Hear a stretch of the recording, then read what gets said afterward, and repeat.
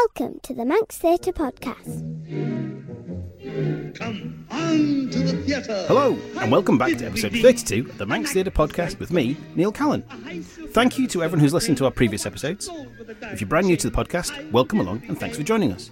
In this podcast, we like to try and keep you up to date with what's going on in theatre on the Isle of Man and chat to the cast and creatives of upcoming shows to find out a little bit more about the shows and the people behind them.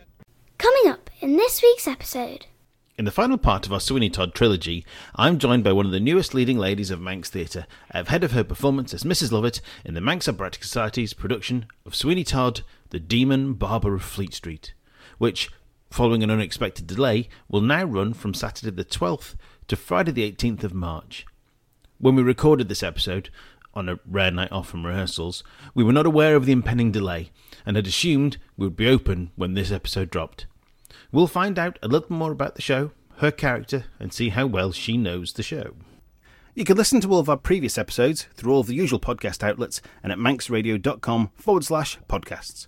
Whilst you're there, make sure to subscribe, give us a like, rate and leave a little review and share with all your friends.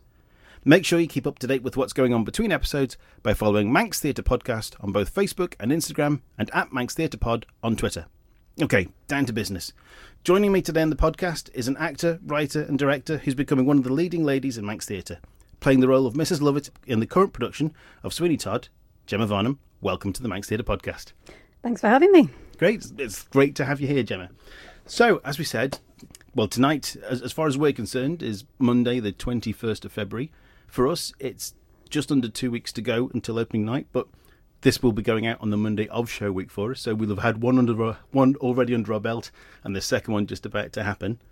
And I've just got all the hairs on my arms have just stood an end whilst thinking about that. It's getting very close now, isn't it? Yes. So how are you feeling? How is Mrs. Lovett going for you? Mrs. Lovett's going very well, I think. This is by far the biggest role I've ever had to play. Mm-hmm.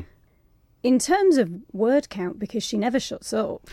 But also just it's such a dream role for me. Yeah. And it has been for a long time. It was one I never thought I stood a chance of getting. I know people say when they audition, oh, I'd be happy to just be in the chorus, but that really is all I expected. So to get to play a role like this has been incredible, but also very, very daunting. Yeah, I mean, it's a Sondheim, so it's never going to be straightforward, is it? No, it's fiendish. It's the kind of show where none of us can drop our focus, take our eye off the ball for a second. There isn't a page in this score that's easy and straightforward. So it's been a huge challenge. And I've been doing theatre for a long time, but never anything this, as I say, a role this big. So it's, and playing opposite David Artis, who's of course Manx Theatre royalty as well. And I always think people catch sight of the posters and go, "Oh, David Artis, he's very good. Who the heck's that?" So I feel like I've got a lot to prove. Yeah. And hopefully people will be pleasantly surprised. Oh, I'm sure they will. I mean, you're doing a fantastic job. I mean, the character of Mrs. Lovett, though, there's many levels to her, isn't there? She's very complex. I mean, she's quite a comic character. She's the sort of lighter foil to Sweeney, who can be very brooding and monosyllabic sometimes. And she's almost like something out of a very grisly music hall act. Yeah. So she can be funny, but also very ruthless and callous and has this extremely dark side to her. But then sometimes she can display compassion and has a few moments that are somewhere, verging on quite touching. Yeah, I mean, she has these real motherly moments with Tobias, certainly in the second half, where she could kind of adopts him as her own. Yeah. But in the first half, she's almost steering Sweeney down this road of revenge, isn't she? They're kind of using each other. Yeah. But she is very manipulative.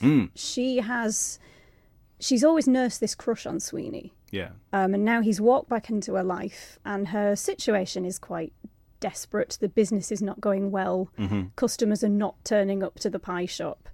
And this man, who she's always been fond of, walks back through her door and she kind of hangs all her hopes on him for a better life. And she knows he's hell-bent on revenge. But she kind of, as you say, she steers him in a direction that benefits her. And I think that's what makes their dynamic so interesting. Even when they're working together and seem to be getting along, I think there's always that undercurrent of a power struggle and which one of them is in control at any given time, because he is a dangerous man. Yeah. And I think there's something about that kind of appeals to her. I think she's the kind of woman who would go and marry an East End gangster, you know.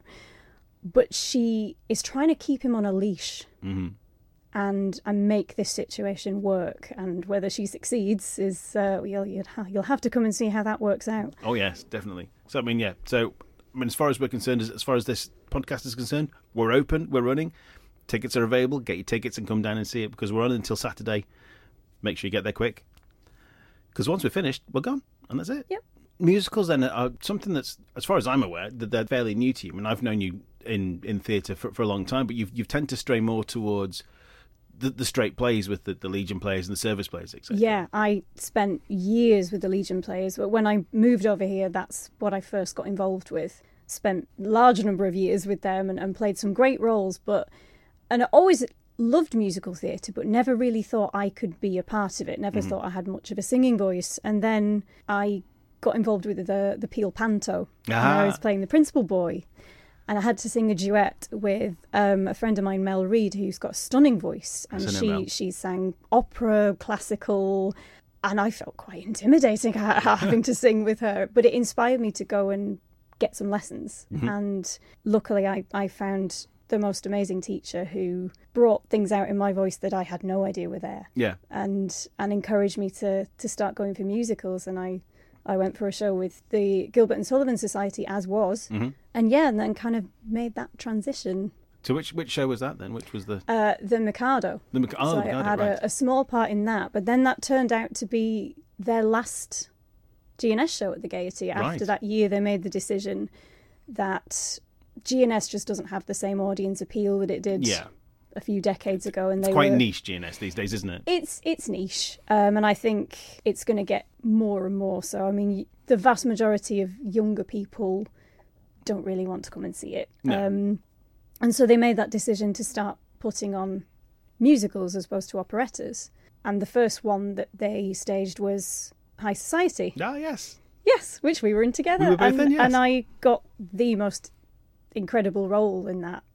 The only time in musicals I've ever got to play a romantic lead. And after Mrs. Lovett, that may not happen again. I think I'm in firm comedy hag territory for the rest of my days now. Mrs. Lovett has a romance of sorts. In her own head, she certainly does. Yes, yeah. A bit one-sided, really, maybe. It's very one-sided. I mean, there's the song By the Sea in Act 2, and she's sharing her actually quite modest and very sweet dream of getting married and retiring and running a B&B at the seaside, which is lovely.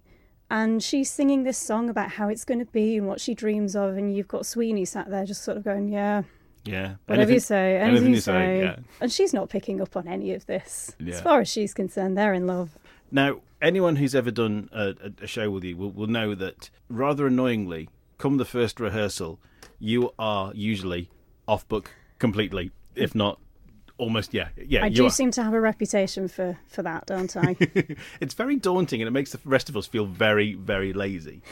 Is there a necessity for that? I mean, because I know that you're partially sighted, so is that part of the reason behind it? Is that why it is? Yeah. I mean, my vision is such that I can read standard size print, like in a script, but I would have to hold the book very close to my face, which is good neither for me nor whoever I'm acting opposite. Yeah. So it is, and it's a lifetime of practice, really, and training my brain to be good at taking in information quickly, whether it's in a musical score or a script. Yeah. I mean, I barely know what day of the week it is, but I could probably still rhyme off songs from shows I was in 8 or 9 years ago. So yeah, that's just something I've had to adapt to do. But yeah, I know it's quite annoying for everybody else when I come in going, well, I've already learnt my lines. I think I've got these 3 lines on that page, but the rest of it, I haven't a clue. Yeah. Gemma knows the whole thing. Sorry. But that's good though, because I mean, it obviously it puts a what's the word I'm trying to think of?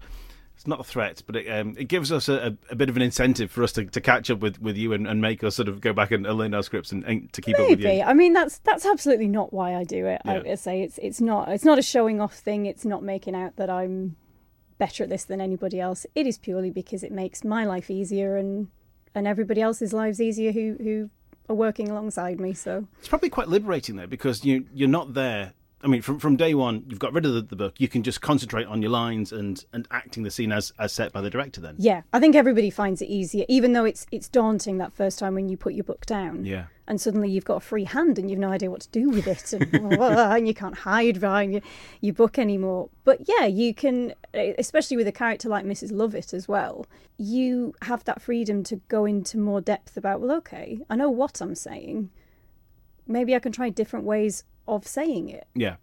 With someone like Mrs. Lovett, we don't actually get much detail about her backstory in the script. So Yeah. I've kind of filled in some gaps on my own, and it's not something the audience will ever know that I've decided, but it's things that do inform my performance and how I approach a scene. And once I've got that script out of the way, there's a lot more time for doing that, really digging into a character's psyche, which I find quite fun. Yeah, I mean, I sit there and I scribble all sorts of notes all over my script, so I can, when I'm stood there with it in my hand, more often than not, I'm trying to read what I've got written down the side where I should be laughing or moving or whatever, rather than concentrating on the lines. And it's worse sometimes rather than just not having and just going with it. So, but does your sight, does it affect you on stage or when you're moving around? It can do. I mean, there's a couple of areas where sometimes I find things a bit difficult. One is in the rehearsal room, and it's learning choreography, because I'm very much a mover, not a dancer. I've had no dance training.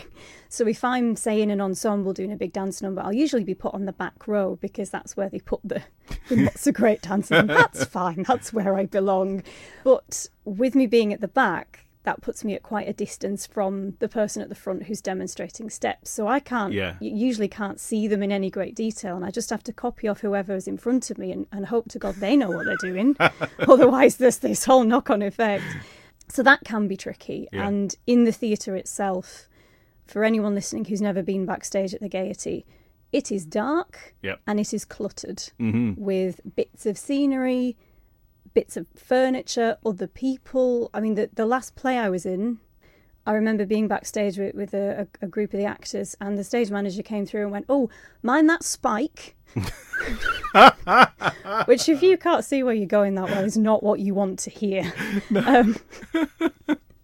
So I, especially coming straight off stage as well, when you've had the bright lights in your face, and then you go straight into that quite pitch black, really. Yeah.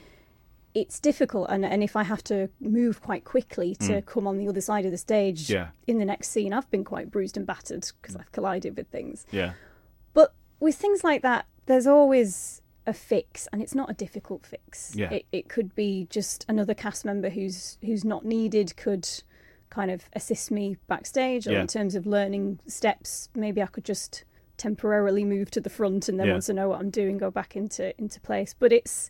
I always say, and this isn't just in theatre, this is just in life in general, the biggest obstacle that I have, the biggest difficulty is overcoming other people's attitudes and assumptions. Yeah. And if it's the kind of company who makes it clear that I can sort of ask for little tweaks to things, then that's great. They suddenly stop being problems. And I have to say, the Manx Ops have been...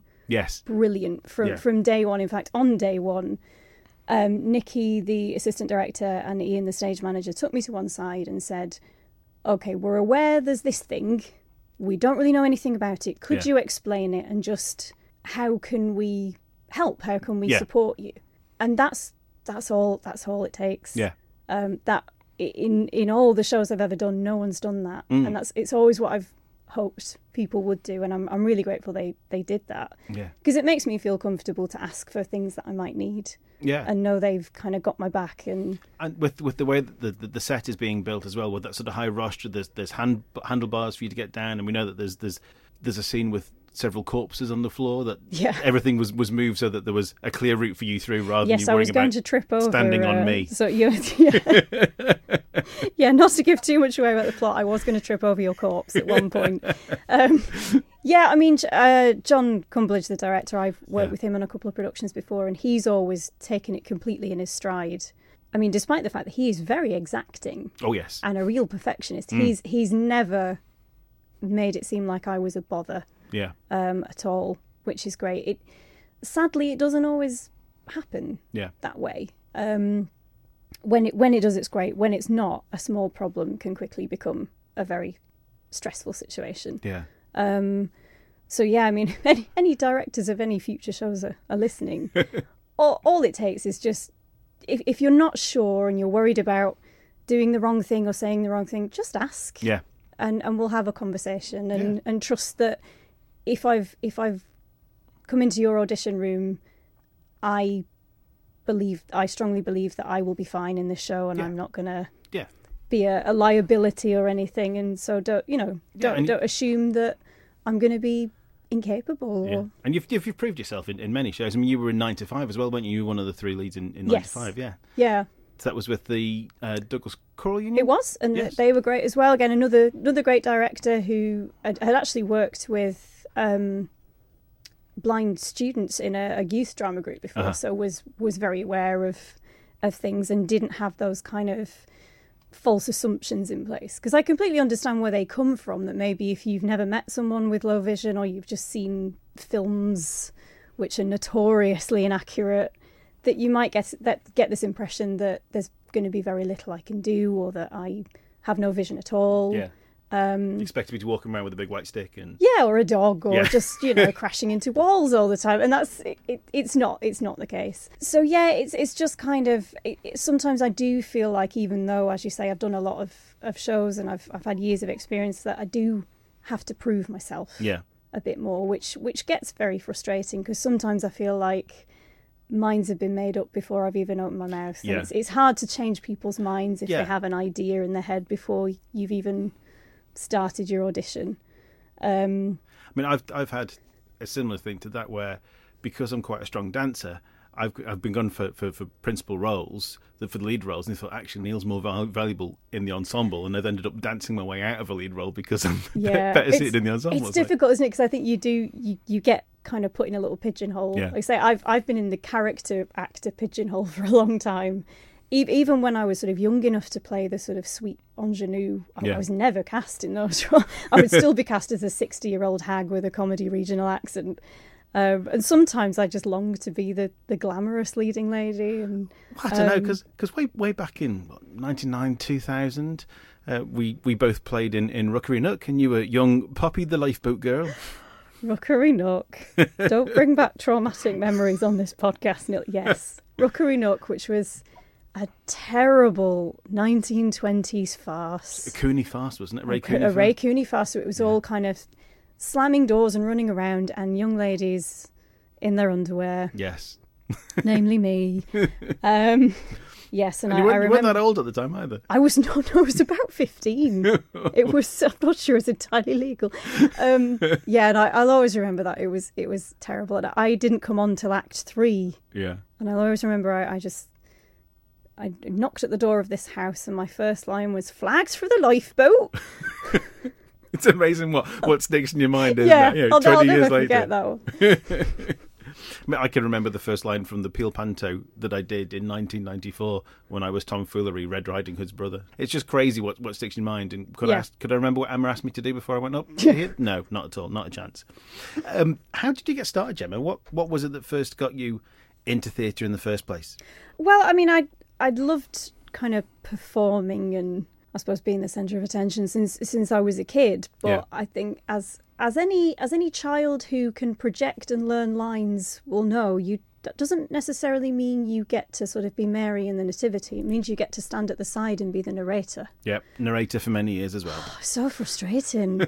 All I wanted to do was be up there in, a tea towel and a dressing gown and playing some sort of role. And so eventually I joined a youth drama group at the weekends, and that led to the first ever show that I was in, which was a production of The Railway Children. Right. And it was just an amateur production in a very small community theatre in Rochdale. Yeah. But to 11-year-old me, that was like it was like I was playing Matilda on the West End. Yeah. I thought I'd made it. Yeah. And I really got the bug from that. And then not too long after I moved here and just happened to see a poster for Legion Players auditions. Right. And that was how I got started. Brilliant. So with that role then in The Role with Children, is that the first role that you ever played? Outside of school and things, yeah. Yeah. Yeah, Oh, wow. I was one of the Perks children. Wow. And in fact, I was one of the boy roles, but they didn't have enough boys auditioning, so they stuck me in a flat cap. So I played Bert. I saw a production at QE2 a few years ago of Joseph's Amazing Technicolor Dreamcoat, and my nephew was in it, and I think there's supposed to be 12 brothers, and they had 7, and 3 of them were girls. So similar situation. Yeah, I mean that's actually another kind of pigeonhole I've been put into. Not so much now, but when I was growing up, when I was a teenager, because I always had short hair. If I wasn't playing a 60-year-old comedy hag, I was playing a boy. So I got used to that very quickly. Brilliant. If there's a role that's at the top of your bucket list, what would be what's the dream role? What's the one role that you would kill to play? I mean, there's a whole long list of them. Yeah. But just to pick one, I would really love to play Sally Bowles in Cabaret. Ooh. I've already got the haircut. I was gonna say, I'm you've already ready got to the go. haircut, yeah. But it's got a lot of the things that appeal to me. There is comedy character stuff Yeah. involved, but there's also that darkness, which is a thing that appeals about Mrs. Lovett too. And again, quite a complex character, not necessarily one who would make the same choices as I would, but then that's what we all love about acting. We get to just try on someone else's life and just I love the show. The music is great, and it's such a star-turn kind of a role. But it's a dark show again, and it's a darker show than everyone ever really sort of gives a thought for. They just think of the big numbers the glitz and the showbiz stuff. But yeah, it's and the very Liza fun. Minnelli film, and they forget about the fact there's the Holocaust and all the I all that in the like background a of it. bit of darkness in my shows though. I love the humour and everything, but I do like it when things kind of explore darker or more political territory. Yeah. And that doesn't happen sometimes in musical theatre, certainly not in everything. I mean, the last production to be on at the Gaiety was The Hunchback of Notre Dame, which went to some quite dark places. Yes. And while we're talking about it, was a fantastic production. It was fantastic. I mean, the choir at the back, I was just, the sound they made was, I was blown away. Yeah. But yeah, so I think musicals can certainly go into some quite dark territory, but I think a lot of the ones that I've been involved with or ones that tend to get bums on seats are kind of the lighter, more frothy things. Fun. And fun things, more light-hearted, a good night out at the theatre. Like Spamalot. Like Spamalot. What a fun show that was. It was, yes. I played multiple little roles in that. My favourite of which was getting to be the French taunter. And shout insults at you all from the battlements. That was a lot of fun. I nearly put that T-shirt on tonight as well. It's like your mother was a hamster and your father smelt of elderberries. That's the one, yeah. Yeah, that was the best part of the night for me. It was great as well because it, again, quite a daunting thing because there will be people, there are going to be people in that audience who know that sketch word for word. Verbatim, yes. And will be expecting it to be delivered as they expect it to be delivered. So there wasn't a massive amount of freedom in terms of characterisation, or you had to sort of stick to, what it was like in the film. But it was quite nice because I started that scene crouched behind the battlements and then I kind of sprang up. And the minute I sprang up in my armour and silly helmet and drawn-on moustache and said, "Hello, who is it?" And I just sort of always hear this little ripple from the audience of, "Oh, it's this bit." Here we go, yeah. Yeah. You're listening to the Manx Theatre Podcast with Neil Callan. So have you ever done any Shakespeare? No, I would love to. I'm actually Me too. gutted that I couldn't audition for Much Ado About Nothing because, we're talking about dream roles. Beatrice is on my list of dream roles. I would give my right arm to play Beatrice, but unfortunately, I was too busy playing another dream role. Yes. There was too much of a crossover with Sweeney, so I couldn't go for it. But I've for quite a number of years, I've really, really wanted to do some Shakespeare. I studied quite a bit of it at university, but only ever got to sort of workshop odd scenes. Yeah. Never actually done a full production, but it's on my bucket list. So what did you do at university?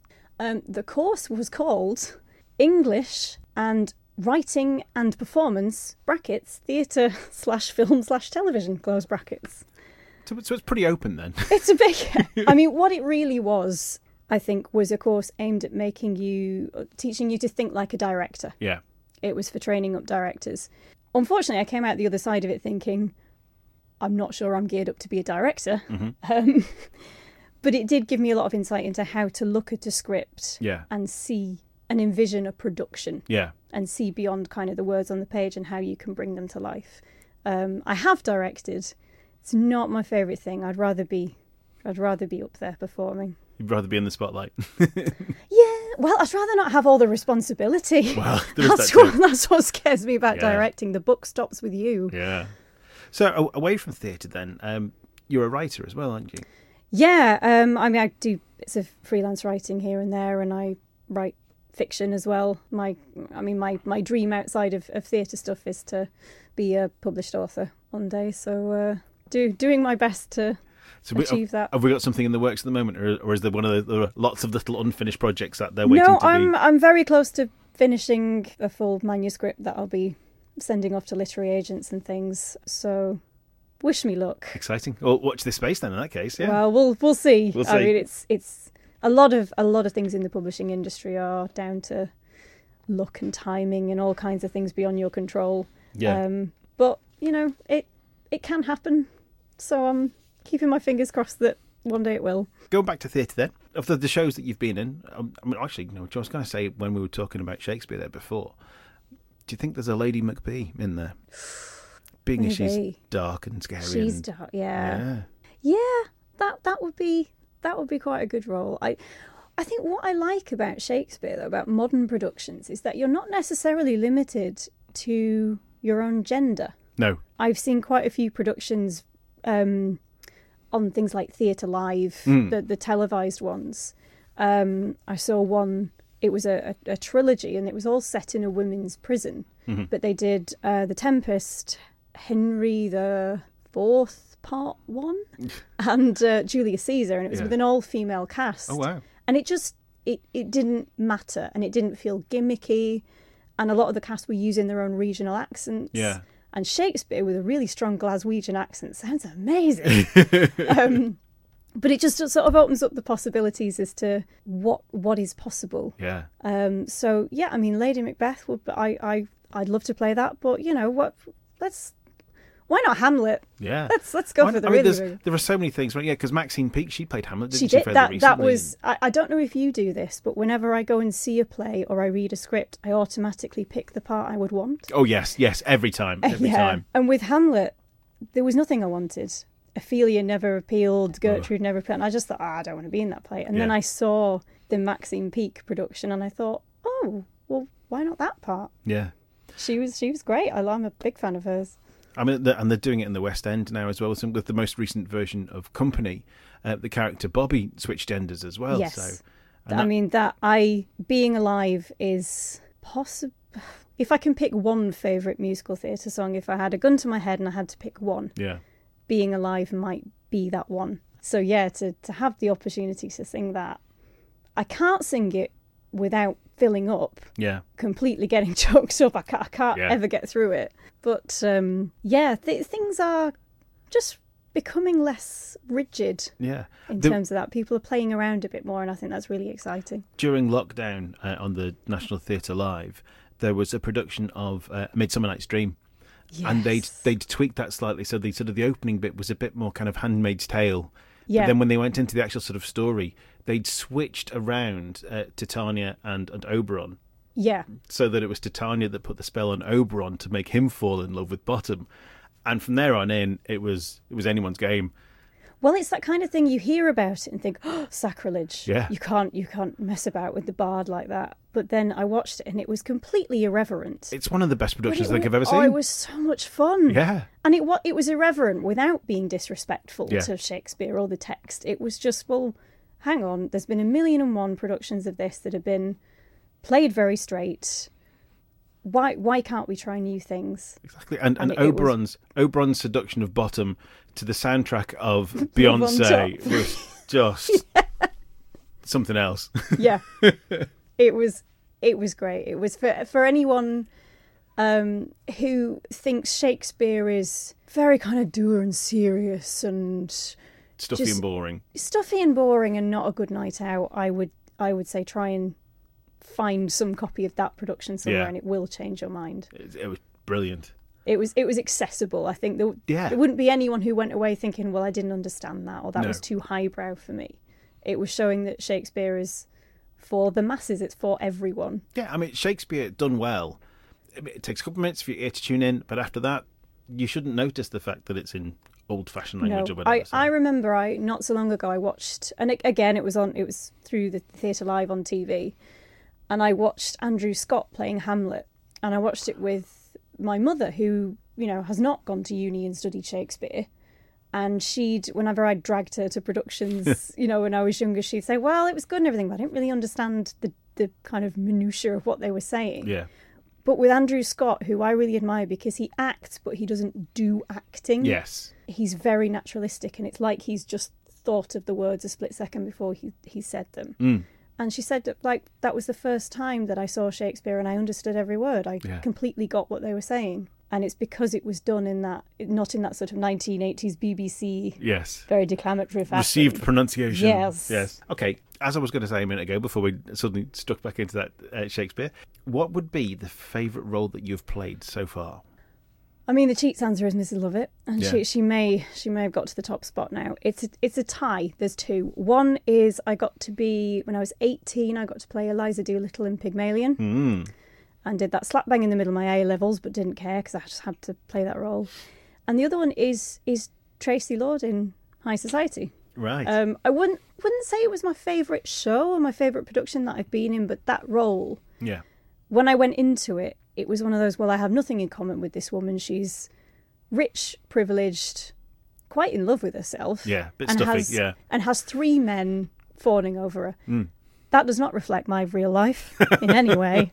But the more, like I said, I really like to kind of dig into a character's psyche. And the more I did that, she has a lot of vulnerability and insecurities that she masks. And I found that I sort of had more in common with her than I thought I did. And I really enjoyed the fact that in a light, fun, frothy musical, she was quite a complex character. Yeah. She had more depth than I thought she did at the beginning. So I really enjoyed the process of kind of unearthing that. It's quite a growth of character, isn't it, throughout the show as well? So yeah, she comes to terms with who she is and who she really loves, and has to kind of confront the maybe not so pleasant sides of her. I forget which one of the 3 of us she eventually ended up with, whether she ended up with the man who she was going to marry or the ex-husband. The ex-husband. Yes. Yeah, and then your character ended up with the photographer lady who you were working with. Yes, which wonderfully played by Lisa Dancox. Yes. A lot of fun, the 4 of us, with Simon Fletcher as well, wasn't it? Yep. Okay, we've talked a few bits there about the roles that you've played and some of the eccentric bag ladies that you've played. Costumes. There must have been some interesting costumes over the years. What would you reckon? Would you say are probably the best and the worst costumes that you've had to wear over the time? I think the best would have definitely been something John Cumberledge put me in, because he's very skilled at that. I think probably the dress I wore for the Masquerade number in Phantom of the Opera. And it was one of those, when I first saw it on the hanger, I thought, what is that? It was this pink and lilac kind of, almost looked like a kind of sugar plum fairy type dress. There were striped tights that were the colour of bagpuss. Instant vision. And I thought, what on earth is it? But then when I put it on, it fit perfectly, and it fit the scene. We were all in these fabulous sort of outlandish masquerade ball costumes, and it looked great. And looking at the pictures under the lights, it looked great. And ever since then, I've completely trusted John's judgment on whatever he's going to put me in. So that's the best one. The worst one. What's the worst? I mean, it's hard to narrow it down, but it would have been something from my Legion Players days, because, bless them, companies like Legion Players, Service Players just simply do not have the budget and the sponsorship and things that the big musical societies do. So they can't just go and hire things from the national the RSC or whatever. We managed to a couple of times, actually, and we got some beautiful things. But most of the time what would happen is the wardrobe mistress would come round and say, have a look around the charity shops Yeah. and see what you can find, which wasn't so bad if the play was set in the 80s. Yeah.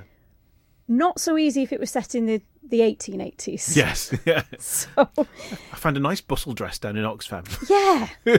It's not often you find full kind of Regency regalia in the Red Cross. So, yeah, I wore some quite shocking things. Yes.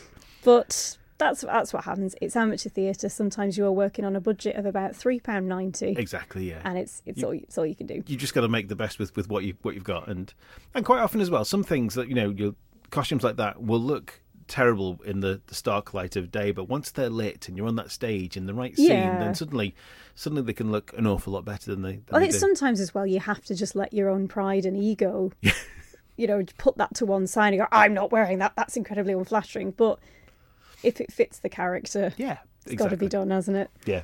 Okay, so this last question then. This is our gender swap question. Yes. Sometimes this is more difficult for the guys than the girls, and I don't know whether that's because Yeah. of historically there haven't been that many shows with big female leads, and quite often the girls find it a little bit easier, or actually sometimes some of the girls tend to struggle because they don't want to go straight. Well, obviously it's Javert or it's Valjean, and Yeah, Javert was my first kind of knee-jerk answer was Javert, Yeah. but then I thought that's such a basic answer. Yeah, it's kind of Everyone will obvious. say that. Yeah. I had to think about this. In musical theatre, there's one role I would love to play, and it's in a show that is very popular in the US. Mm-hmm. It's one that every Amdram group does. Not so popular in the UK, which is The Music Man. oh yes, I think it has such a clever score. I Hugh Jackman's really like currently it. got a revival on Broadway at the moment, he isn't has. he? Yeah. So I would say, Harold Hill in The Music Man, because I love fictional characters who are roguish, Yeah. who are, kind of tricksters, Mm-hmm. fast talking, smooth talking, can talk their way out of any bad situation. A lovable rogue. A lovable rogue, and that's who Harold Hill is. He's a con man. Yeah. He's a slick con man. And there aren't that many female roles like that. So I'd love the opportunity to play him or someone like him one day. Okay, now this is where we get a little bit serious. Yes. Now it's time for the Sweeney Todd quiz. Right, so I've asked the same questions with David, Alex and Hannah, and let's see how well you do. I'm going to dear. break you in easy, Okay. but there are some tricky ones in the middle. And maybe finish off with some easy ones as well, but let's see. Anyway, right, okay, here we go. Question number 1. Who wrote the music and lyrics for Sweeney Todd? I think that was Stephen Sondheim. Correct! So that's 1. So you're not a complete tin hat. Sounds good. No, I got one. This is good. What year was the original Broadway production? 79? Oh, on the head. And then the following year, in 1980, it hit the West End. Ah. Okay. Who played Sweeney Todd and Mrs. Lovett in the original London cast? The London cast. I think Mrs. Lovett was, Sheila Hancock. Oh, she certainly was. And I cannot remember who played Sweeney. It was Dennis Quilley. Ah, Give you a half for that one. okay. In the movie version, who played Judge Turpin and Beadle Bamford? That was Alan Rickman and Timothy Spall. Oh, you're on fire. Right, question number 5. Giving away spoilers there. Oh. Oh, yeah. Oh, I never thought about that. Right, question 5. And now this is one you'll either know or you won't. So it's probably just finger in the air and have a guess. Yep. How many Tony Awards did the original Broadway production win? I've absolutely no idea. Let's say 6. 8. 8. 8. Oh. It was nominated for 9, but only won 8. Ah. So it won Best Musical, Book of Musical, Original Score, Leading Actor, Actress, Direction, Scenic Design, Costume Design. And the only one it missed out was Lighting. Well, But- I'm sure they were all well deserved. I'm sure they were pretty happy with getting 8 of them anyway. Yep. Okay, what is the opening number of Act 2? God, that's good. God, that's good. I would have also accepted More Hot Pies because no one's entirely sure which one it is actually called. No, that's the most frequent lyric, I think, in a song. Okay, question 7. How many people are killed by Sweeney throughout the run of the show? Right, I'm going to have to tot this up. I'm going to count on my fingers. Let me think. No names. No, I'm going to do this silently. So there's that one. Mm-hmm. There's him. Mm-hmm. There's that one. There's that one. There's that one. There's that one. 7? 8. 8. Who have I missed? It's one at the end of God, That's Good. Oh, that's who I missed. I'm busy on another bit of the stage. I don't even see that happen. Yeah, I mean, that's, 8 is our best guess. There may be one or two more that we kind of that's inferred, but for the I best think guess, many more. it's 8. There's probably there's probably many more unseen, but ones that we do see, there is 8. Okay, question 8. In the Manx Operatic Society's 2004 production, who played the role of Mrs. Lovett? That was Sarah Holland. Correct. Question 9. Now, this isn't actually referred to within the show, but it depends on how much research that you've done. In what year is Sweeney Todd set? And I'm talking about the original book that the play and the musical is based on. This may not necessarily be where John has set it, but the original story. You and I had a conversation about this, and it's much earlier, I think. I think it was about in the 1780s or something, did you say? I'll give you that, 1785. Yeah. Whereas the production is 1850s. I would say so, yeah. I mean, we had this conversation with Artie on his podcast, and he reckons that because of the guns that we're using, they decided there was one that was sort of 1700s, was a bit seemed too old, but the one from the 1800s seemed about right. I think it's because as well, I think it's deliberately set in that kind of the middle of the 19th century because it's the Industrial Revolution, and it's industrial, it's Victorianish. Yeah. Okay, the final question then. The story of Sweeney Todd first appeared in a series of Victorian penny dreadfuls, and it was serialised in a magazine over 1846 and 1847. It was called Sweeney Todd and the String of what? Sweeney Todd and the String of... Oh, it's not sausages, is it? No. Murders. Oh, no. String of Pearls. Ah, okay. I did start to read it, but I never got through it because I was reading it a bit late at night, and it's really quite a small print, and it's it's 1846 language, so it didn't really it wasn't a smooth read. No, I will get back to it at some point and read it and find out what happens to the Beetle Bamford. Yeah. So you got 1, 2, 3, 4, 5, 6, 7 out of 10. Well done. You've joined with David. But I think did I not even beat David? You didn't beat David, no. His were largely guesses, to be honest. And I think you've done slightly better than the combined score from Alex and Hannah. So okay, that's nothing to be ashamed of then. Right. Okay, so moving on then. Our Spotify playlist. So back in July 2020, we launched our Spotify musical theatre playlist. Now this was our idea of having the ultimate musicals playlist. Neil King and I, when we set up, we added 10 songs each in because that made us a decent set playlist to begin with, because who wants to listen to a playlist with 2 songs? Since then, every person that's come onto our podcast has chosen a song that means something to them. It's a song that they've sung, or it's their favourite song from a musical. And so far, I mean, we're running up to about I think we've got about 47 songs on the playlist already now. So some of the highlights that we've got for time is Manx Operatic Society's very own Nikki Openshaw. She chose You Will Be Found from Dear Evan Hansen. Lorcan O'Mahony, he chose If Only You Would Listen from School of Rock. And David Artis chose The American Dream from Miss Saigon. So Gemma, what is your song and why? My song is Shine Like the Sun from 9 to 5.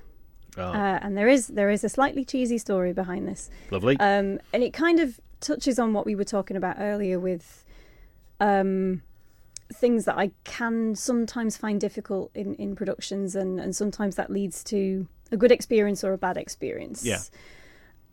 Before I got the part in 9 to 5, I was involved in another production with another company.